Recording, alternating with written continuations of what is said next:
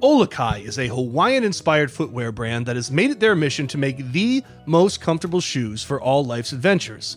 They had been asked for years by people who love their shoes, "Look, you guys do a great job. When are you finally going to make golf shoes?"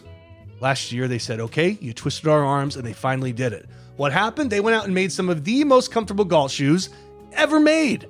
They took the DNA from their normal shoes that makes them so comfortable, including dual density, removable and washable footbeds, a foldable heel so you can transition from course to clubhouse seamlessly, and they added reinforcement and soft spikes to enhance golf performance. They have 3 great styles in their men's line. 2 sporty styles, including the Kapalua Blues and the Wailea Whites. How do I know that so well? Well, they sent me a pair, one of each, and they are not just comfortable, they are gorgeous shoes. You can wear them on the course, you can wear them with khakis, with jeans, with shorts. They really go anywhere, and I've gotten a ton of compliments on them. And they also have one classic style with waterproof leather. Get this, they also have 2 women's styles as well. The golf shoes haven't even been out that long. They already have thousands of reviews, and they have a 4.8 star rating. So don't wait any longer, okay? Try out a pair for yourself today at Olukai.com. That is Olukai.com.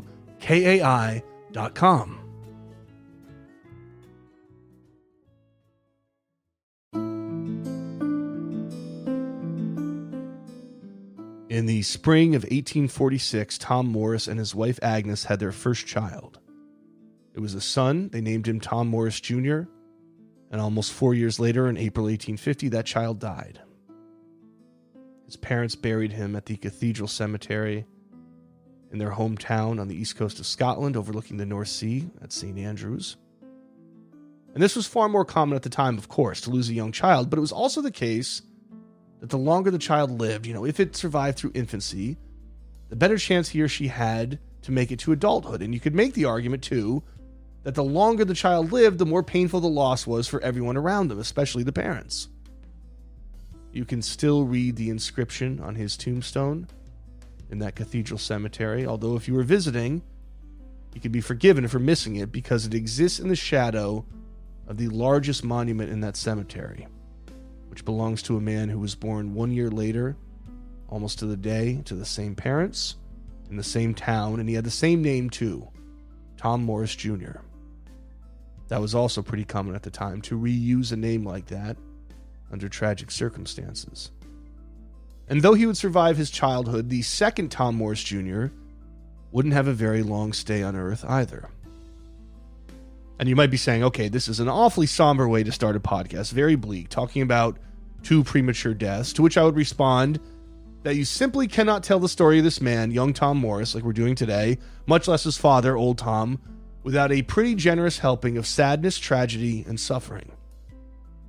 It is very easy in cases like these with the really old names in golf for them to be, colorless to us, confined to these historical lists like, hey, let's take a quick look at Wikipedia for the first few Open Championship winners. And you rattle off names like Old Tom Morris, Young Tom Morris, Willie Park, Mungo Park, Jamie Anderson, Bob Ferguson, these Scottish professionals who lived and died 100 years and more before our time. And unless you start digging, they're stuck on that page. Maybe you have a vague visual or two of an old bearded man, or you think about a windy links course in gray Scottish weather, that comes into your head, but that's about it. Now, as time moves on with those lists, those Wikipedia-type lists, you start to get a more concrete picture. Okay, I've heard of Walter Hagen. I've seen pictures of Ben Hogan. I've seen clips of Arnold Palmer and Jack Nicklaus. I watched Nick Faldo play when I was young. I've seen him announce golf for years. And then by the time you get to names like Tiger Woods and Rory McIlroy, it conjures up 1,000 memories, and they're vibrant and they're alive.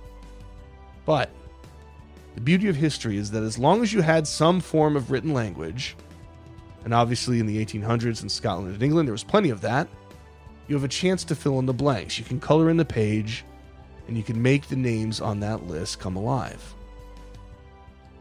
But you almost wonder if it should come with one of those advisory stickers that they used to have on CDs when I was young, that, if you start diving into this stuff, be warned, you might feel something. There is not going to be much empathy or sadness from reading a name on the internet, but if they start to take shape as human beings, you better watch out. It reminds me of a sign that greets visitors at the catacombs in Paris. The catacombs are this massive underground tomb with millions of bones. It's eerie, it's dimly lit, and before you go in, you see this sign, and pardon my French pronunciation, I don't speak French, but it says, "Arrête, C'est ici l'empire de mort, which means stop. This is the empire of the dead. Enter those grounds, start to learn about those names on those lists. And guess what? You might have an emotion or two you did not anticipate. You should expect some tragedy. You should expect to be confronted by the full range of the human experience and all that it entails. And you get plenty of that with young Tom Morris, but not exclusively.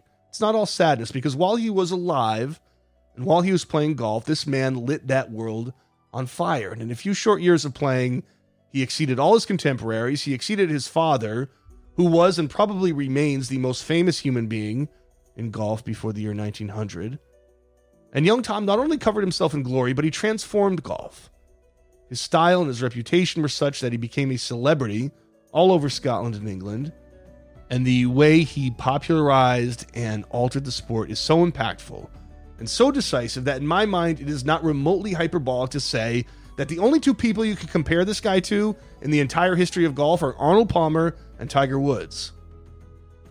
He doesn't just succeed. He doesn't just win. He shifts the paradigm of what golf is. As a quick illustration of that, at this point, golf was a predominantly Scottish sport. When young Tom entered his prime, there were 22 courses in all of England. By 1900s, that number in England is almost 1,000. Now, I don't mean to lay this growth entirely at the feet of young Tom Morris. There was a lot happening in the world of golf to make it possible, and you could never reduce it to just one person. But if you want to isolate the one man who had the most influence, whose every move was covered so breathlessly by the sports press, including the London sports press, by the way, that it couldn't help popularize the game everywhere on that whole island, and by extension the entire world, and who redefined the possibilities of being a so-called professional golfer, it was young Tom Morris, a man who never lived to see his 25th birthday. In 1864, when young Tom was 12 years old, his father brought him to his first professional tournament in Perth. Willie Park from Edinburgh, old Tom's great rival. And by the way, let me say here, you can get a little tangled up in what to call the Tom Morrises. Do you call young Tom Tom Morris Jr.? Some people call him Tommy to distinguish him.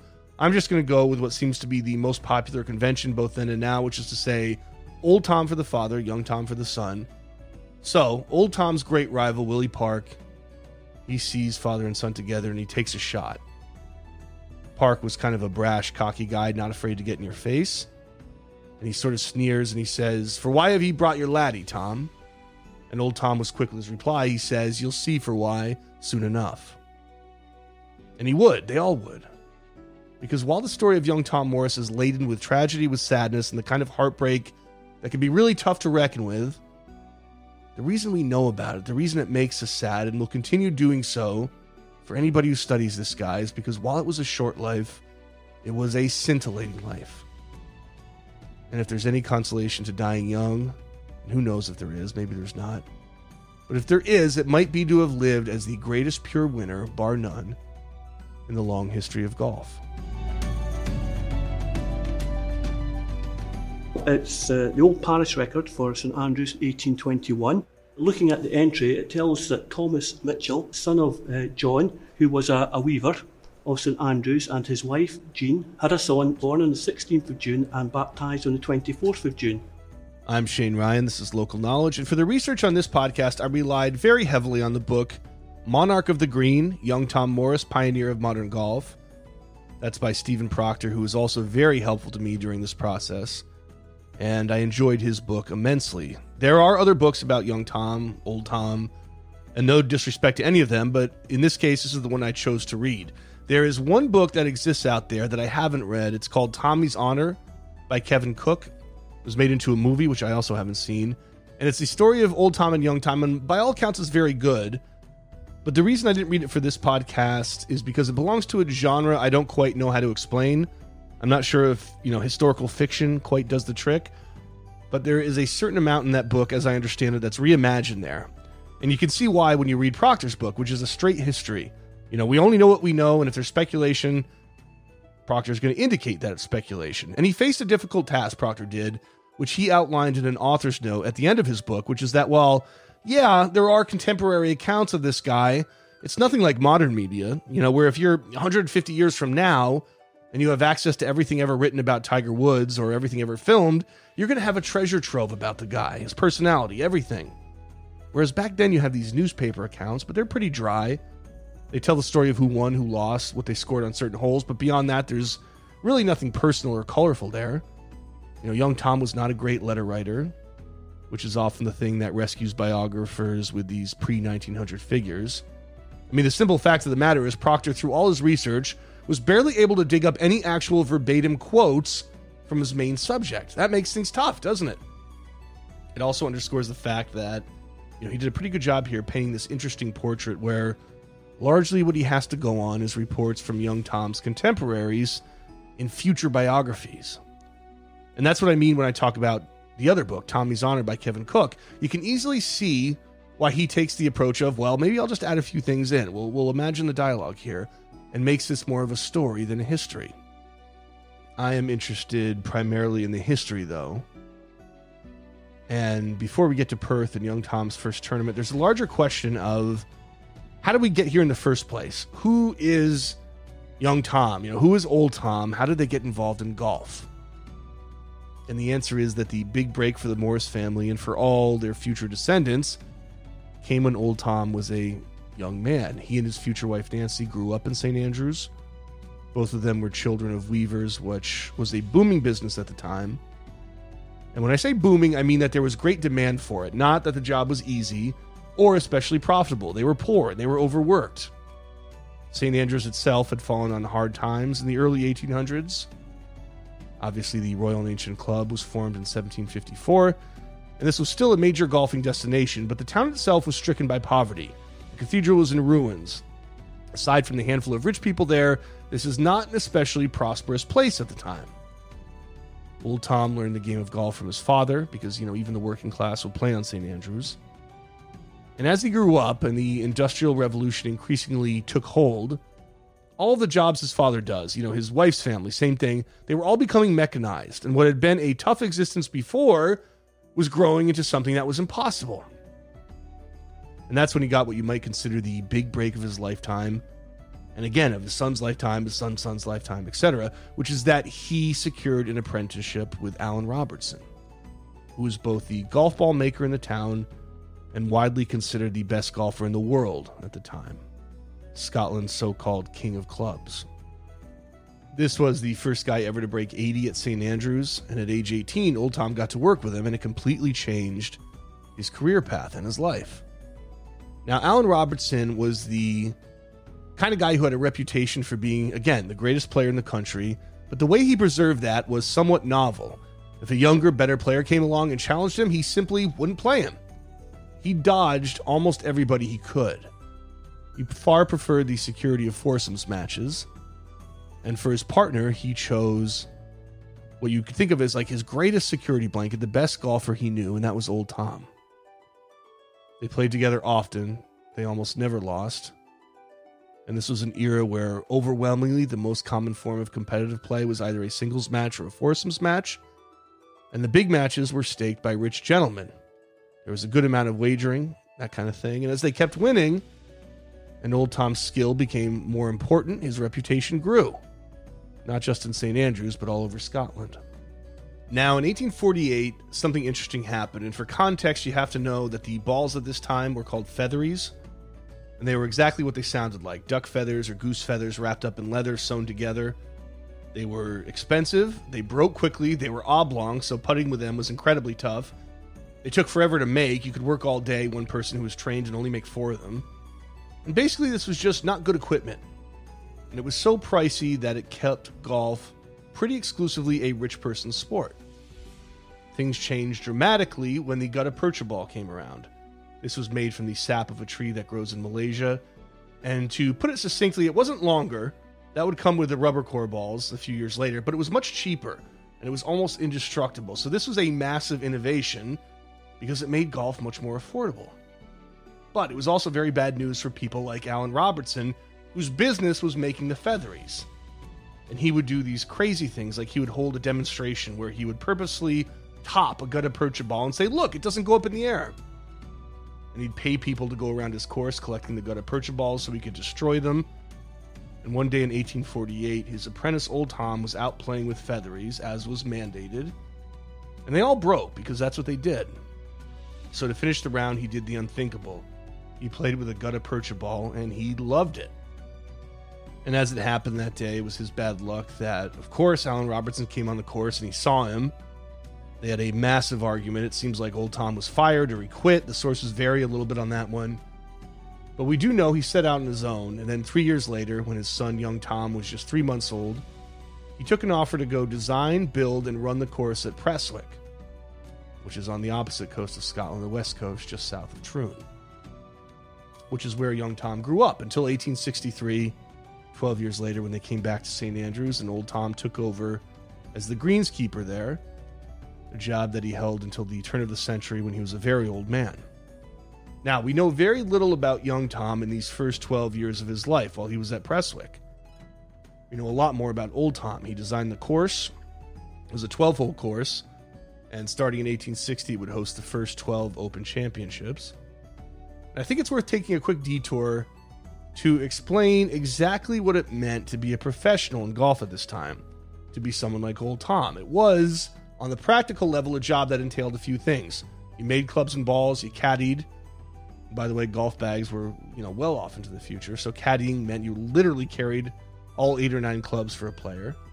Or maybe you were a custodian of the links. And the reality at that time was that if you were a blue-collar person, a laborer, you didn't have a ton of time to play golf, or money.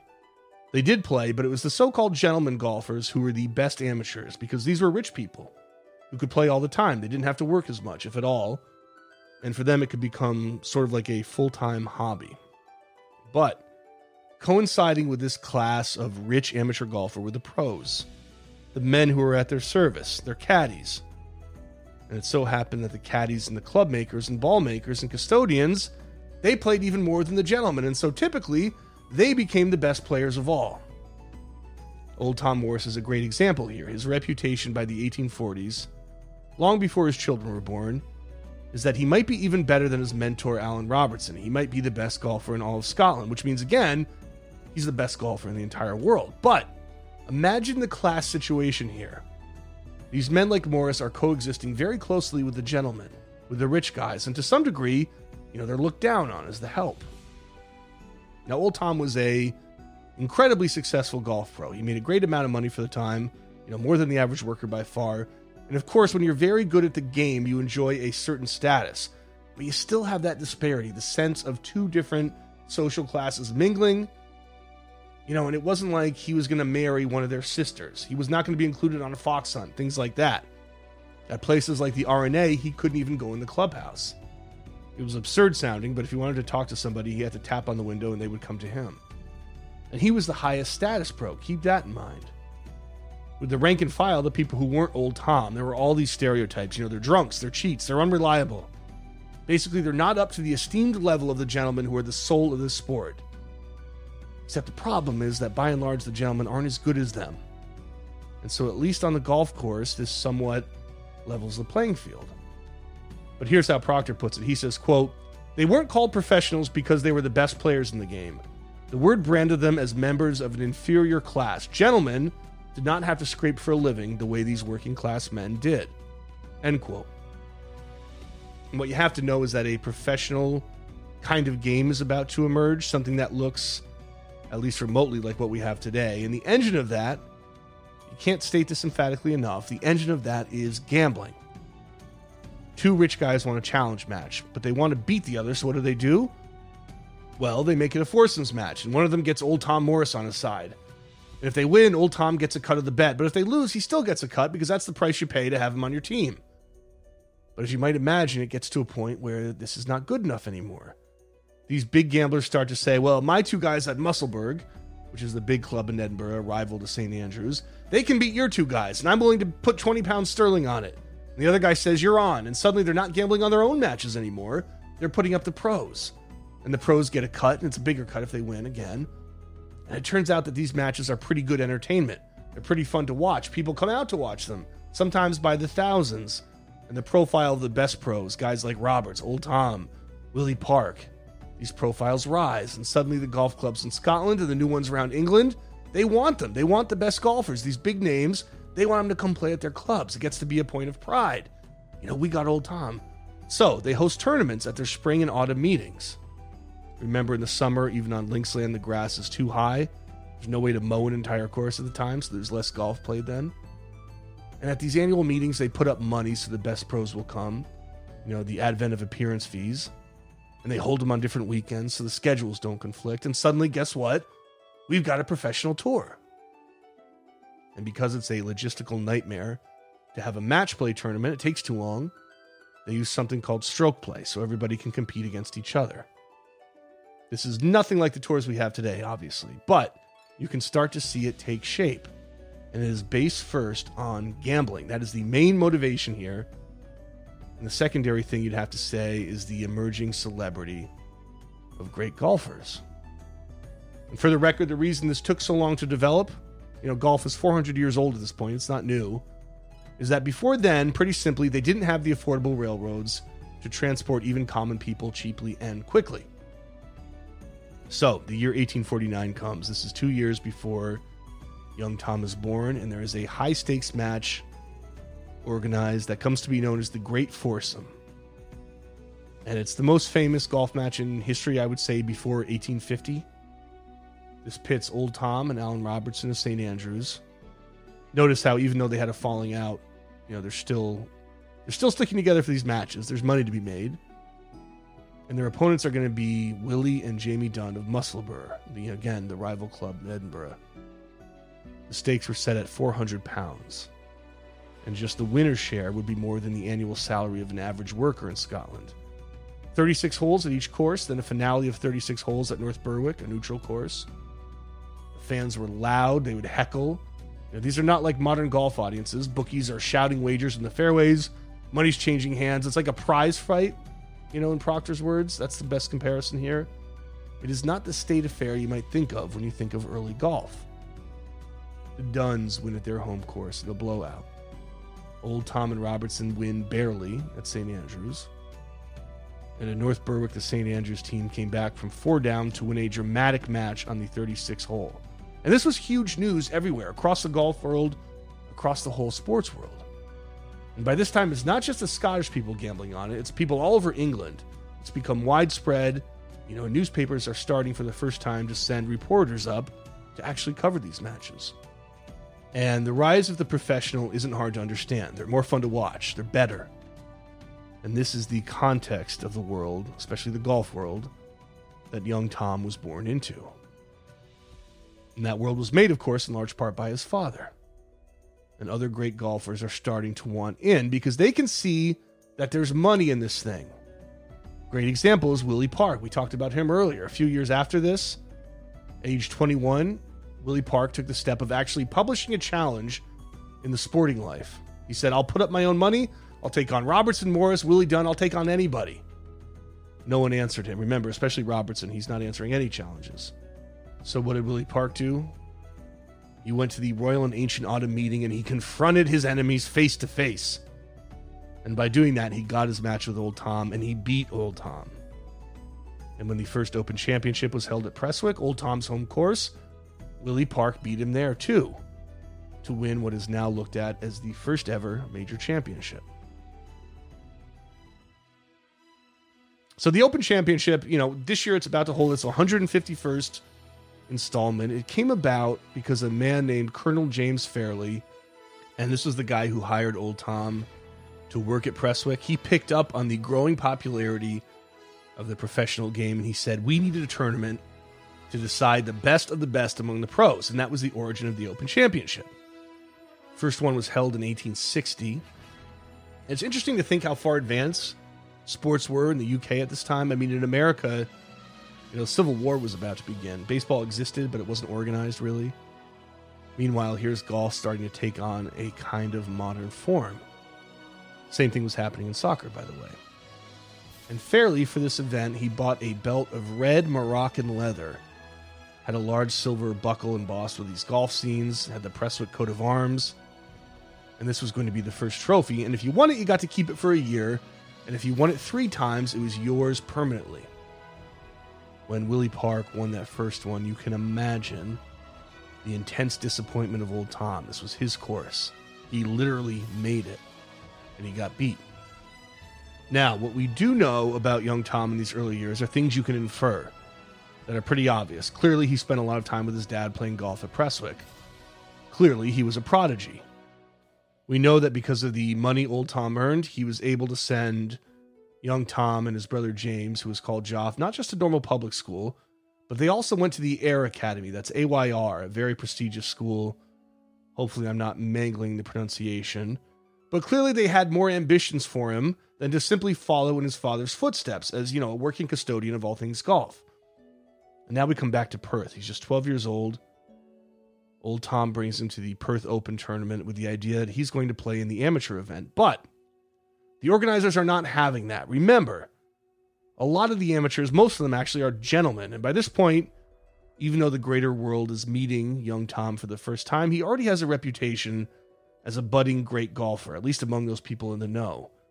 And his dad's reputation is sterling. Okay, yeah, he lost that first Open Championship to Willie Park, but he won the next two. Almost won a third in a row to capture the belt permanently. Willie Park beat him there. But that year, the year of the Perth Open in 1864, he won the Open Championship again. So these amateur gentlemen understand that this 12-year-old is probably pretty good if his dad's bringing him along. He could beat them. They have no interest in that. And what they said was, well, he's your son, so technically, basically he's a professional. But the professionals were not having it either. They ruled he wasn't old enough to play. And instead what they did is they organized a singles match between young Tom and a boy named William Grieg. Grieg had just won a youth competition there, and he was somebody who would go on to be a great player in far-flung places like Singapore. Lost his foot later in life and kept playing anyway with a prosthesis. This guy was no slouch. He was tough. Stakes were set at 5 pounds, and the place they played was known as the North Inch of Perth. And if you'll bear with me, I'm going to take a little detour into Scottish history. There's a lot of ugly stuff in those early days of the clans going back, way before this time. Constant warfare. If you're a Game of Thrones fan, you might remember the Red Wedding. That is based on a very real incident in Scotland. And so in the late 1300s, there were these two warring clans, and they were at each other's throats. Murder, raids, basically constant to the point of destabilizing the entire kingdom. So King Robert II decided he needed to finish it for good. And the way he decided to do that was to say, okay, each side pick 30 of your best fighters. We're going to organize a fight. And it ends when one side has completely killed off the other side. And the winners get what they want. And that's what they did at the North Inch of Perth. They were inside a pen, the king watching. One of the clans lost 19 of their men, but apparently killed all but one of the enemy. The last guy swam away, managed to escape. So, 500 years later, they're playing golf there. On April 14th, crowd they drew was bigger than the one that had watched the professional tournament. There were hundreds on hand, so that shows you kind of, where the reputation of young Tom was at. And we don't know the score of that match, but we do know that young Tom won. And a newspaper account says the following, quote, "The Perth tournament of 1864 will ever be kept in remembrance as the first occasion on which the admirable Crichton of young golf, young Tom Morris, engaged in public contest." End quote. That Crichton reference is talking about a local hero. It's basically saying, young Tom is the Michael Jordan of golf. Very high compliment. And keep in mind that, this is a contemporary account. It's not looking back years later and going, this was the first time this great golfer played. It is somebody at the time going, this man is going to be huge, and we're going to remember this Perth tournament as the first time he ever played. And he was right. What year is it now? 2023? Here I am. I'm still talking about it. And you can also see here something that is consistent throughout the entire life of young Tom, which is that when people see him in person, when they watch him play, they are moved. They are awed. And again, this is so far back in history that it's easy to lose sight of the idea that young Tom was a real person. But if you can, think of him in the flesh and know that for people who loved golf, watching him was almost like a spiritual experience. He's one of these guys, and we've seen others throughout history, not many, but we've seen a few where there is magic in him. Tiger Woods, Seve Ballesteros, even at 12 years old, he's like this. Now, I mentioned that he went to the Ayr Academy, and I think that is worth emphasizing because, old Tom never went to a school like that. Nobody in his family, as many generations back as you want to go, would ever have done anything close to that. This is the equivalent of something you hear a lot in America. You know, somebody from a poor background who was the first in their family to go to college. That's the kind of thing old Tom's success afforded him. The chance to elevate his children into a different social class. And in a place as intensely stratified as Great Britain, that's a pretty big deal. And it puts young Tom in a little bit of an interesting position, because while his dad is intensely respected, you know, has a large degree of fame, he is still, in his capacity as a professional, seen as second class to the gentlemen who play golf. Doesn't matter that he's better than them, you know, might even make more income than some of them who live off family money. He's still thought of as inferior. Again, you know, we said before, he can't even go into the clubhouse at the RNA. You gotta go tap the door and somebody's gonna come out to him. Well, young Tom is not necessarily a gentleman, but unlike his father, he doesn't have an internship to make balls or clubs or to be a custodian or to caddy. That working class element of the golf professional is missing from his resume, and it's because his father has a lot of money. You know, in fact, there's not really much indication of him ever pursuing any job. There was a year where he was in Edinburgh. It's documented in a few kind of secondary ways, and maybe he was on the path to some kind of career there, but we don't know. What we do know is that when he grows up, and, you know, put grows up in quotes because we're talking about, you know, age 16, 17, all he does is golf for money. Doesn't work in the associated fields, just golfs and earns a profit. So what that means, and I think this is maybe the true foremost legacy of young Tom, it means that he was the first modern golf professional, and certainly the first wildly successful modern golf professional. And isn't that an interesting place to be? Because this is still predominantly a gentleman's game. But not only does young Tom not really think he's below them, he's never even worked for them the way his dad would have. With the exception that, you know, probably he worked in his dad's shop as a little kid helping out. But as he enters his prime, he's never carried clubs. He's never made golf balls for them. And in fact, he's friends with a lot of them. And his unbelievable skill on the course bridges the wealth gap and makes it so these people want to be around him. Which brings us to his personality. And as with other elements of the story and of history at the time, we do run into some roadblocks here. One big problem, as I see it, is that at this time, the people that were writing any kind of descriptive writing, you know, so forget the newspapers, they were just writing results, but the people who would have been describing young Tom in their diaries or in letters, first of all, it doesn't happen often, but when it does, the authors are themselves largely gentlemen.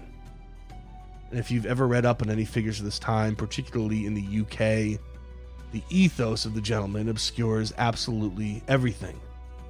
They had a vested interest in their own class, and they write about each other in highly complimentary, sometimes flowery language. You know, he was of the finest sort, a man of great pedigree and strength, yet possessed of an admirable humility, and on and on and on. My personal opinion is that this stuff becomes almost meaningless.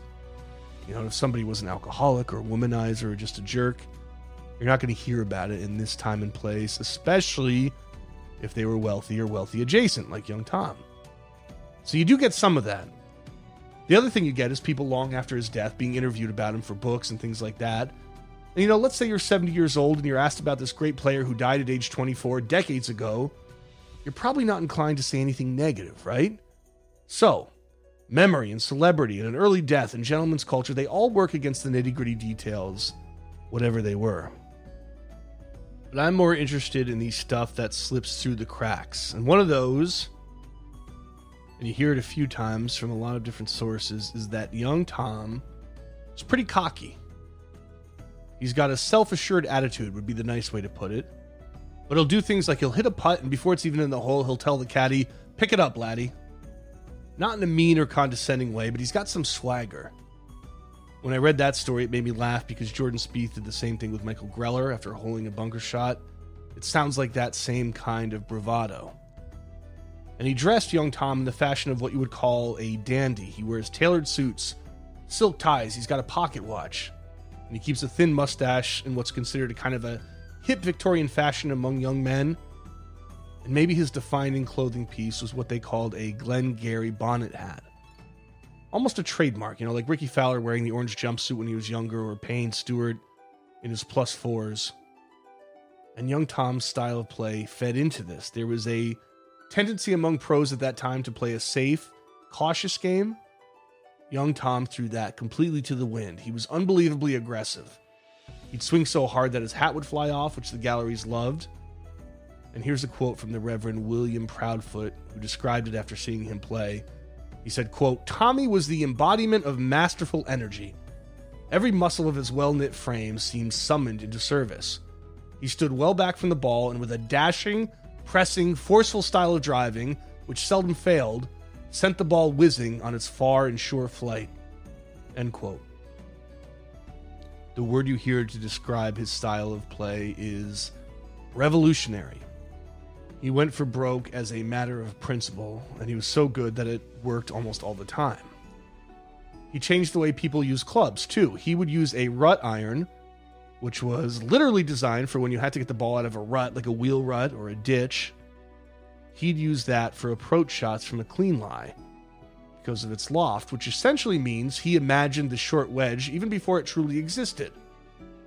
And he was a phenomenal putter, which actually differentiated him from his father, who, as good as he was known for getting the yips. And along with the attitude and the skill, one thing we have to mention again, and there will be some pretty prominent examples to come, but young Tom, more than anyone who had ever played the game, had this ability to produce something really special in really big moments. The kind of thing you hear about again with Seve, that we see with Tiger Woods. Even Spieth might be a good comparison. Spieth is always so interesting to me because even when he's not playing that well, the guy is somehow always holding out from a bunker or burying a long putt or doing something where, in combination with his personality, you almost start to believe there's an aura around him. That was young Tom. He had that. To the point that decades later, his contemporaries, who were old men by this point, if they were asked, well, was he as good as some of the modern guys like Harry Vardon or any of the other stars? To a man, they would all say, no, he was better. Nobody was as good as young Tom.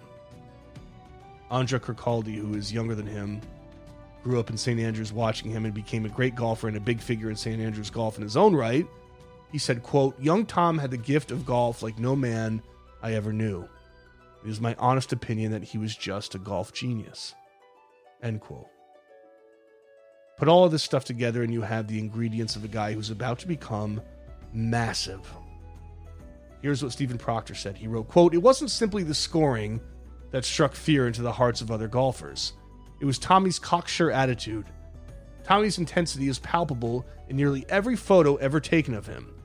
His is the fierce, almost arrogant stare of a player who never once doubted his supremacy, not even as a boy posing with his elders at Perth.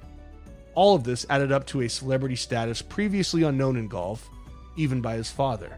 End quote. Now, it goes without saying, all this stuff is only as good as the results you actually post on the course.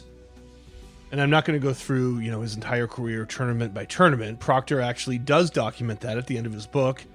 Every single known tournament he ever played, every known match, foursome, singles, anything we have any record of, he puts it all together, which is a great thing to have. And the statistics are incredible. Of the 27 tournaments he entered in stroke play, he won, 52% of them. In singles matches, he won 20, lost 9. In foursomes matches, he won 16, lost 8. If you take it all together, the guy is winning at an unbelievable rate for his entire life, somewhere around 60%. And sure, let's take a moment at least to keep this in context. This is a sport that doesn't have a global presence yet. Sometimes in tournaments, he's competing against 10 other people. Granted, they're the best players in the world, but the world at that time in golf is a pretty small one. And there's this tendency in sports, especially in sports media, to want to compare people across the ages, across the decades. I'm somebody who goes the other way. I don't even think you can compare Jack Nicklaus and Tiger Woods with any degree of accuracy. They're only a couple years apart. Young Tom and Tiger would be about 150 years apart. To me, that's ridiculous. So I don't want to go there, but nor do I want to downplay what he achieved and how good and how revolutionary he was. One interesting thing Proctor told me, and I'm going to quote him here, he said, "I must say I was especially pleased last summer when Prestwick recreated the old 12-hole links and Tommy's score of 47 stood up even against modern clubs and balls. That reinforced what my research has shown. He was a very great golfer." By age 18, young Tom had tied the course record at St. Andrews. That record was 79. Remember, they're playing with some truly remedial equipment back then. In 1867, he was 16 years old. And that year in September, he competed in Carnoustie in a tournament with a purse of £20, which was huge. Best players in the world were there. It was a 10-hole course then. Obviously, Carnoustie became an 18-hole course. They play the Open on it now. Old Tom was actually the one who expanded that. But this was a 3-round tournament, and after those 30 holes, young Tom was tied with a player named Bob Andrew and with his father's old nemesis, Willie Park. They came back for a 10-hole playoff. The older men were the heavy betting favorites at that point. In fact, even old Tom was recorded saying his son was probably too young to handle that kind of pressure. Well, young Tom raced out to an early lead, shot a 42 for those 10 holes, which again at the time was beyond incredible. Bob Andrew had a good day. He was only 4 shots behind. And Willie Park was so thoroughly beaten that he didn't even finish his round. That was young Tom's first professional victory. And the next day, almost as if Willie Park and his backers wanted to set the universe right again, they arranged a singles match between Park, who was the reigning Open champion, and young Tom. But if what they wanted was a little revenge, they didn't get it. Young Tom beat him 8-7. And what he did there that week at Carnoustie was so astounding to so many people, because of his age, mostly, that the next week at the Open Championship at Prestwick, the odds makers were in total confusion because they still didn't really know who this 16-year-old kid was. And it threw them in disarray because if he could do what he did at Carnoustie, how can you give good odds to Willie Park or Old Tom or any of the guys you thought were the favorites? Old Tom kept a scrapbook about his son. He saved all the newspaper clippings he could find. And there's a quote from one newspaper that week that said, "The cognoscenti were in perplexity, not knowing whom to back." As it happened, Old Tom won that event. It was his 4th and final Open Championship. And now may be a good time to mention the relationship between father and son. Sometimes you find this in history, a little bit of a strain between generations when a family is in transition, where the father works hard to make a better life for himself, than his own father had. In this case, Old Tom's dad was a poor weaver.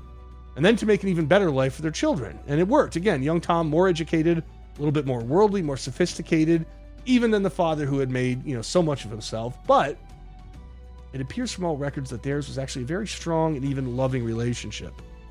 Young Tom was not embarrassed by his dad or anything, and the old man wasn't, hey, this young whippersnapper is entitled. There's nothing like that. There was a closeness, a security there, and they were constantly playing together. In fact, young Tom actually lived with his family home almost to the end of his life, and at the very end, he would move back there. So in 1868, young Tom turned 17, and if the year before had served as the clarion call that, hey, a new golfer is on the scene and you may want to pay attention, 1868 was the year where, for lack of a better expression, he blew people's minds. He won almost everything he touched: singles matches, foursomes matches, stroke play events. His celebrity grew with every passing victory. Thousands of people already were coming to watch him at times.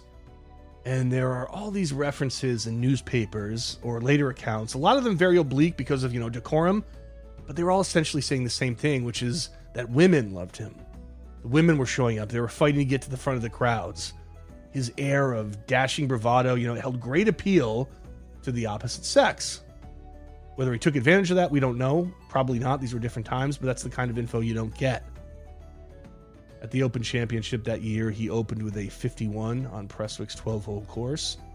That was an open record. It was actually broken a round later, both by Old Tom and Willie Park. They shot 50s, but in the third and final round, young Tom did them one better again, and he shot a 49. To put this in context, a 49 in the Open was almost unimaginable, and certainly was under the intense pressure he would have been feeling while trying to win his first, Moroccan red leather belt, to win his first major, as we think of it now. And to do that at 17, to become the youngest major winner ever, which, by the way, is still a record, is held up for a good 150 years and change.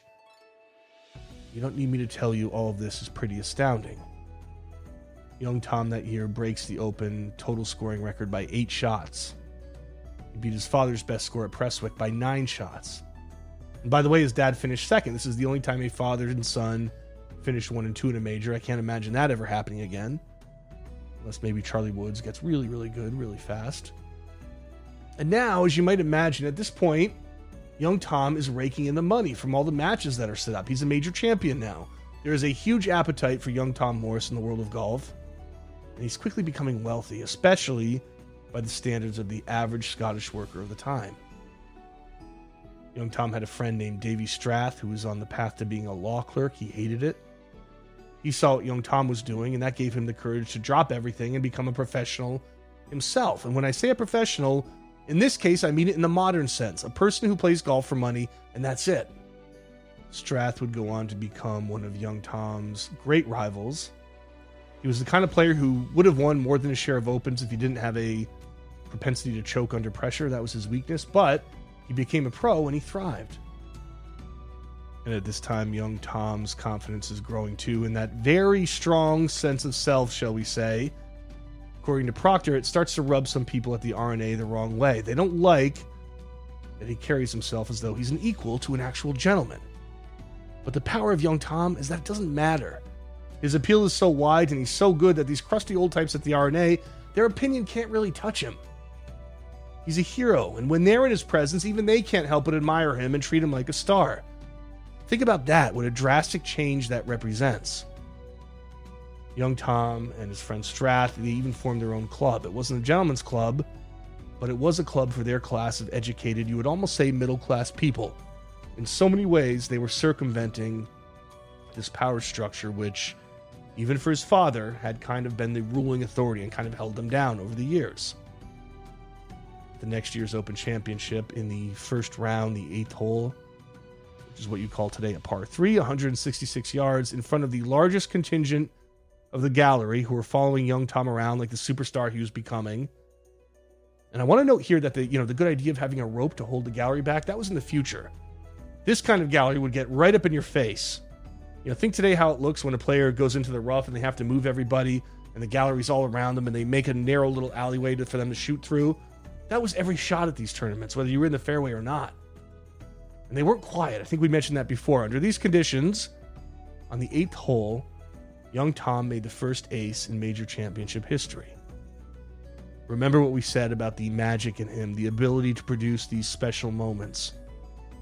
You've got to love the write-up in the Air Advertiser where the writer says, quote, "Curiously, the station hole was made by him in one stroke," end quote. That's one way to describe an ace, right?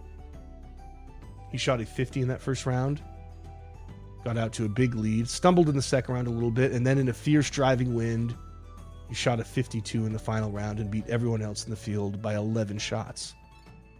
And that was two Open Championships. 1870, the next year, was one of those years where it seems like young Tom said, if you thought I played well in 68 or 69, well, just wait till you see what I've got in store for you now. In the professional tournament at St. Andrews, he tied Bob Ferguson, tied him again in an 18-hole playoff round, and then in a second-hole playoff round, he demolished every tournament record at the course and shot a 77 to win. His friend Jamie Anderson did point out to the local newspaper, hey, I shot a 77 there too, a couple weeks ago, but that wasn't in tournament conditions. That wasn't for a title. And funnily enough, his opponent that day, Ferguson, and his good friend Anderson, those two would later combine for 6 Open Championships between them. That year, of course, he had the opportunity to claim the Open Championship belt permanently by winning it for a third consecutive time, something his dad almost did, but couldn't quite pull off. The first hole at Prestwick is called the Back of the Cardinal. It's 578 yards. Considering the distances of the time, it's appropriate to think of it as a par 6. Or at least many people would argue that, and it makes sense to me. The first round that year at the Open Championship, again, with a massive gallery of thousands at his back, young Tom makes a 3 by holing out from the fairway. This is his first hole, as he's pursuing what would be the greatest achievement in golf history up to that point. And you can argue about this endlessly, but considering, again, the clubs of the day, if you think of it as a par 6, he just made the first albatross in major championship history. Either way, he finishes that round with a 47, a Prestwick record, an Open Championship record. Helps when you make an albatross, right? And rather than being nervous or getting off to a slow start as he's pursuing this incredible goal, it's clear that he has not only embraced his destiny, but the magic that he seems to carry with him everywhere has come along for the ride. He follows that 47 up with a 51 and then another 51. He wins by 12 strokes. The belt is his. 19 years old. His legend, his celebrity are through the roof. Covered, as we said, in every major newspaper in England and Scotland, all the magazines. Even the Ladies' Home Journal is writing about young Tom at this point. Something interesting happens then. The fact that young Tom won the belt, he got to bring it home and keep it, along with the increasing push from St. Andrews and Musselburgh to have an open rota to be included among the sites, this led to the famously stodgy RNA taking forever to decide what to do, to the extent that they didn't get their act together in order to even have an open championship the next year. 1871, there's no tournament. Only other times in history that ever happened is during the two world wars. Finally, the next year they agree to a rotation. They commission the claret jug. And in 1872, young Tom comes back and wins his fourth straight Open. Probably would have been five, you have to think, if they had managed to hold one the year before. That trophy, the claret jug, was not ready for him by the time they played, but when it was ready, the first name they engraved on it, the name that remains there today, was Tom Morris Jr. So his wins at Prestwick, especially the third one, were so widespread in a way that might be hard to understand today, but so important that they had a few interesting effects. First of all, it sped up the acceptance and eventually the predominance of stroke play as the major format in golf. It was a way to have all these great golfers compete against each other at once, and this was the start of the ebb of what you might think of as the match play era. Second thing, again, it amplified young Tom's superstardom. It raised the profile not just of him, but of golf in general and specifically of his fellow pros. This superstar culture didn't really exist before him, and now it was starting to blow up because people all over were becoming more and more interested. And when people get interested in things, they get interested in the people who are very good at it. And then they become stars. Winning the belt sends golf into the stratosphere for fans, for players, and especially for gamblers, who again, they're the ones driving a lot of this. And it turned the attention in the golf world definitively away from the amateurs to the pros. Doesn't mean there are no good amateurs in the future. Bobby Jones still exists, of course. But from this point on, they tend to be the anomalies. And the third big thing was the spread of golf. First to England, okay, because young Tom his celebrity is so great that he's frequently invited to play at places like Hoylake near Liverpool. Hoylake in particular was an incredibly ambitious club pushing the game all across England. Still around today, of course. They're hosting this year's Open. And he would go there and other courses like that. His celebrity kind of speeds this up. More courses are built. It gets to the point eventually where England, this is years in the future, but eventually England with its much larger population base is going to become the dominant force in golf. But guess what? History of all kinds tells us to enjoy our time at the top, because it probably won't last long. These Scots and these English who love golf so much, they travel. They bring the game with them where they go. To India, South Africa, Ireland, India, China, and where else? Well, the United States. And it seems like England reaches the mountaintop. They stretch out their arms, they enjoy the view, and by the time they look down again, America is right on their heels and very soon to overtake them. Young Tom, and his third win at Prestwick especially, plays a massive role in what you can only call an acceleration of all these factors. And what he didn't know and what nobody knew is that by 1872, when he wins his fourth Open Championship, age 21, his greatest golfing achievements are already behind him. He keeps winning, don't get it wrong. He wins challenge matches, he wins stroke play events, his profile is rising all the time. But in 1873, he loses the Open Championship by 4 shots to a player named Tom Kidd, who grew up watching him in St. Andrews. The next year, he loses to Mungo Park, Willie Park's brother, by 2 shots. And that was the last Open Championship he ever played. The story of young Tom Morris is beautiful and aspirational and triumphant right up until the moment when it's not. And that moment comes far sooner than anyone could have expected. In 1873, he fell in love with a woman named Margaret Drinnan.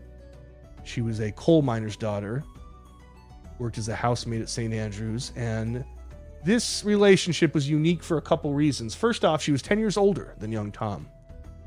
Second, earlier in her life, in her hometown, she had had a child out of wedlock, which obviously in that time and place was a big deal. She was desperate then to have the child baptized. She had to go through an ordeal that was equivalent basically to public humiliation to have it done. But the church did take pity on her, probably in part because her child, a daughter named Helen, was ill and destined to die 2 weeks later. And how much of this anybody knew in St. Andrews is a matter of debate. You would think at least young Tom knew, but who knows? Maybe she kept it from him. Maybe she was able to. What we do know is that this was not considered a worthy match socially for young Tom. You know, if there's anybody ever who had the chance to marry up or marry way up, it was this guy. Proctor writes, quote, "More than anything Tommy had ever done, more than setting his own terms and foursomes with gentlemen, more than impertinently behaving as if he were equal to the lords of the R&A, marrying Margaret demonstrated his utter disregard for the conventions that governed Victorian society. Tommy loved Margaret, and that was that." End quote. There's some irony there, isn't there? The gentleman would get mad at him for acting above his station, but there's also something unforgivable about marrying below his station. And I agree with Proctor. I don't know if there's a better window into his soul, into the soul of young Tom, than this marriage. Shows you exactly what he thought of somebody else's rules. Old Tom never wrote a thing about it, but it seems like he and his wife Nancy, who by that point was an invalid, she suffered from rheumatoid arthritis, seems like they did not attend the wedding. Old Tom did throw a party for him, but there's other signs too. Young Tom's older brother Joff didn't serve as his best man. That would have been a tradition. And there were a lot of these little traditions that weren't observed. His younger brother John actually came to serve as best man. John was born with a hip injury that, one of those things that today would be no problem. They'd fix it instantly, but it made him essentially a paraplegic. He couldn't walk. Young Tom's sister Lizzie came to the wedding. She, by the way, had married up in a big way. Her husband was massively wealthy in the American timber industry, and it was her money in the end that would make the Morrises permanently rich when her husband died. But beyond John and Lizzie, none of the other family seems to have attended, and you can infer from that, this was frowned upon, this match. So young Tom and Margaret married, they moved into their own home, and late in 1874, she became pregnant. The baby was due the next fall. When that next fall came, young Tom traveled with his father to take on Willie and Mungo Park at North Berwick. This was a massive match. All of them were open champions. The timing wasn't great for young Tom because of the pregnancy, but it's worth keeping in mind that it wasn't abnormal then for a father to be away when his child was born. And obviously they didn't know, of course, when it would happen. Young Tom won the professional tournament that was held just before the match. And on the 11th of September, the big match, the one everybody came for, was underway. Huge gallery showed up as usual. The event was hyped in all the newspapers.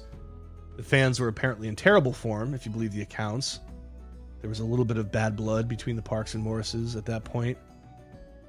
And anybody who wrote about this, about the actual golf, they all agreed it was very bad. This was not the best showing of their relative skill. The Morrises won by a hole.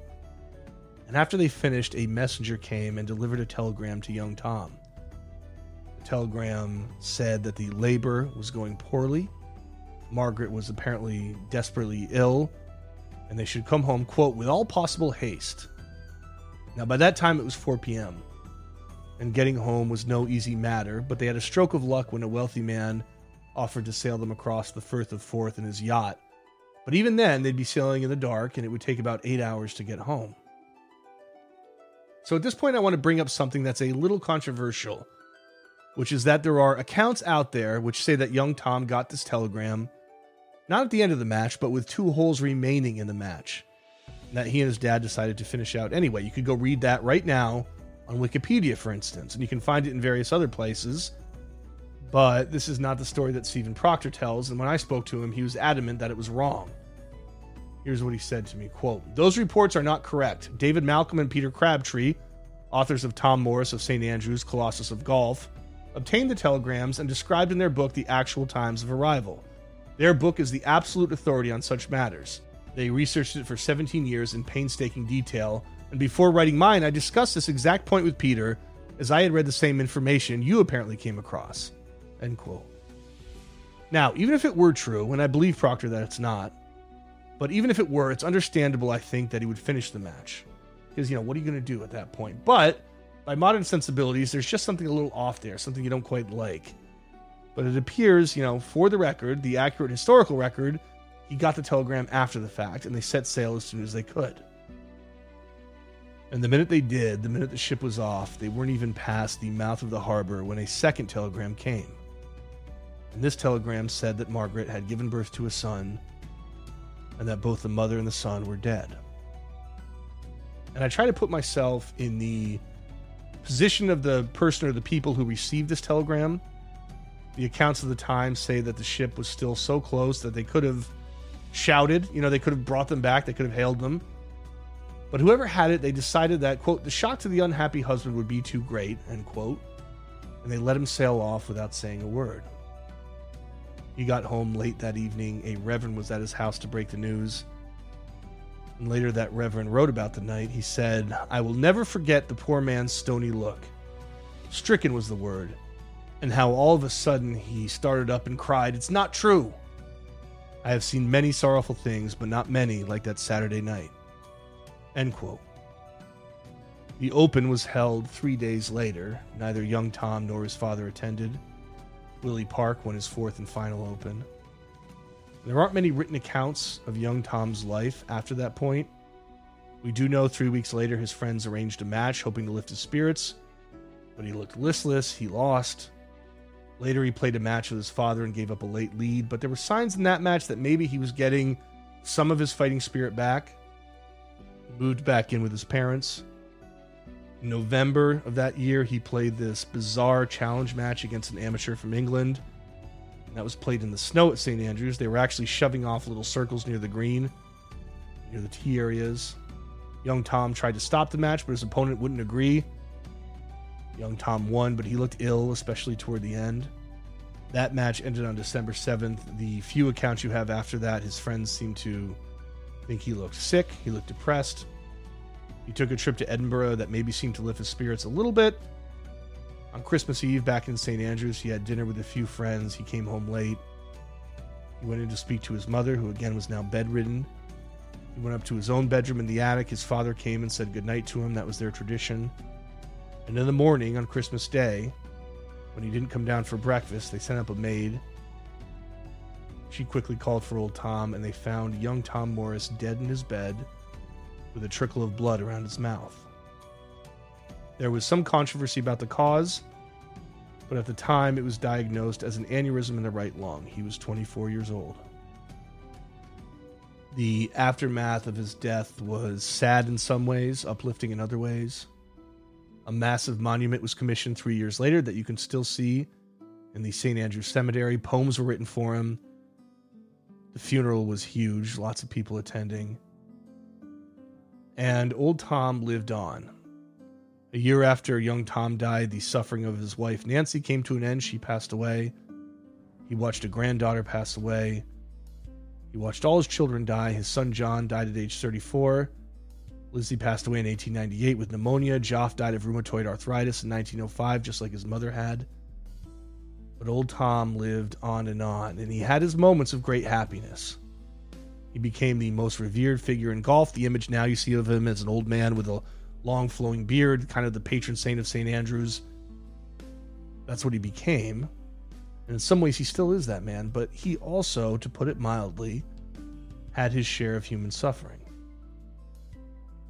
His son, young Tom, at the end here, we can say his life was brief, it was spectacular, and it was transformative. His otherworldly talent, his ambition, it affected people in an acute way. It certainly changed golf forever, and it was over quickly. He was, in some ways, Jack Kerouac's Roman candle. He burned bright and he burned fast. And Proctor in his book makes the point again that this is someone who deserves to be remembered in living color as a human being, for good, bad, and otherwise, and not to be lost to history, not to be a name in a Wikipedia list, not to be forgotten. It would have been impossible for old Tom to forget him. There are these heartbreaking details sprinkled throughout, the scrapbook he kept of all young Tom's achievements. You can imagine him looking at that. After his son passed, he took the red leather Moroccan belt that young Tom had won at the Open Championship, and he kept it in a prominent place in his house. And if new people came by, he'd take it out to show them. Even if they didn't ask, he had total pride in it. When he finally passed away, his grandchildren donated it to the RNA and said it was his most prized possession. It's not hard to see that belt as his last tangible connection to his son. And it's in these details sometimes that you can see the enormity of the loss, and maybe this is what takes young Tom from being a symbol buried deep in the past and makes him real. As you might imagine, there was a romantic notion because his death followed so soon after the death of his wife and his son. There was this romantic notion that he died of a broken heart. It became a thing that was often said. And that wasn't right, obviously. There was a medical explanation for it. And among the people who were not particularly fond of this metaphor was old Tom himself. And we'll come to our end here with a passage from Proctor about young Tom's funeral when the great champion was laid to rest. He writes, "Over the years, the story that would be woven into the legend of young Tom was that he had died of a broken heart. But at that moment in the cathedral churchyard, old Tom endured a loss so profound that he never gave the slightest credence to that notion. If that was true, he would say many times afterward, I wouldn't be here either."